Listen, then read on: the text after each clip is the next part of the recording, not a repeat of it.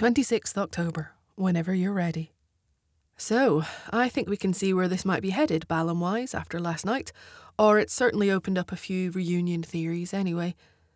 It's the next day in EastEnders land, and Ben and Lexi are on a video call to Lola and Jay, who are still in hospital. Lexi's telling Lola about how Ben woke her up when he got back from the pub, which, as we know, came after a tense exchange with Callum, so it's possible he might not have been as careful coming in as he normally would. Maybe he forgot Lexi was there, assuming she stayed at the Beals if Kathy was putting her to bed. Or maybe Lexi wasn't actually asleep at all anyway. Ben chips in to point out that it shows he can't be trusted, so Lola's going to have to come home soon. It's intended as a joke, but we all know that it's probably going to become a real fear for Ben down the line. Lola plays down the seriousness of her situation, glancing at Jay as if to warn him not to correct her, as she tells them she's got one more scan, but it's all looking good and she should be home today.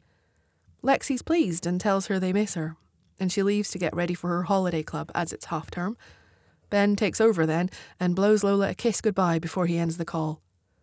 They're all so close, and it's going to devastate them when they find out the truth, as Jay and Lola both know. Despite the doctor's recommendation, Lola discharges herself with the idea that she can get by on meds until her operation next week. Out in the market, Ben asks Billy if he'd rather he gets a carrot cake or a Vicky sponge for later. A welcome home thing for Lola, one assumes. If you've ever wondered what Billy's feelings were on carrot in a cake, you have your answer now. He goes for the Vicky sponge, and the exchange leads Ben to shake his head as he walks on. He's heading into the cafe when Callum is just walking out, and aren't they always running into each other? Especially at the cafe. After what happened the night before, it's awkward. Callum does try, asking after Lola and then Ben. Ben mumbles something vaguely assuring with regards to Lola, but rejects the idea of talking about his own feelings. The thing is, the Lewis news just contributes to the idea that Ben was stupid for trying to get justice, and it's hard to talk about, even without that added layer. Plus, he's on the defensive after yesterday. I know we got another Mitchells don't talk comment from Callum, but on the plus side, at least he wasn't quite as stroppy as the day before. And I know he was the one who first mentioned it last night, but I also felt like it was him mockingly going along with Ben's conclusion that maybe the Mitchell way of not talking is the right way, and then holding out that olive branch of being there whenever Ben's ready, because he knows that Ben eventually will talk.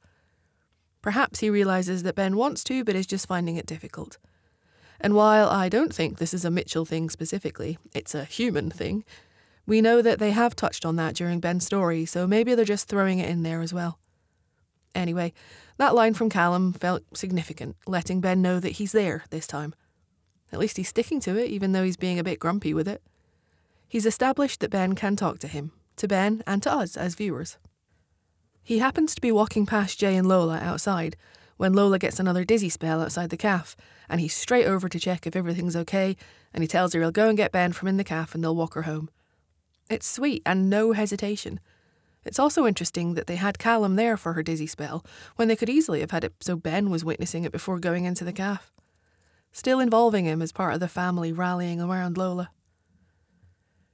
In fact, it's even more interesting that after having Callum there for the scene before, he's not there when Lola is telling the rest of them the truth about her tumour. We see Billy and Honey instantly reaching for each other's hands, Jay standing close to Lola for support, but Ben's on his own. You can see how affected he is, frozen in shock, and once he finds his voice, he sticks to practicalities, asking if the incident at Peggy's had anything to do with it, and then asking what they're going to tell Lexi. Lola doesn't have the answer, though. None of them do. And Ben acknowledges this with a nod.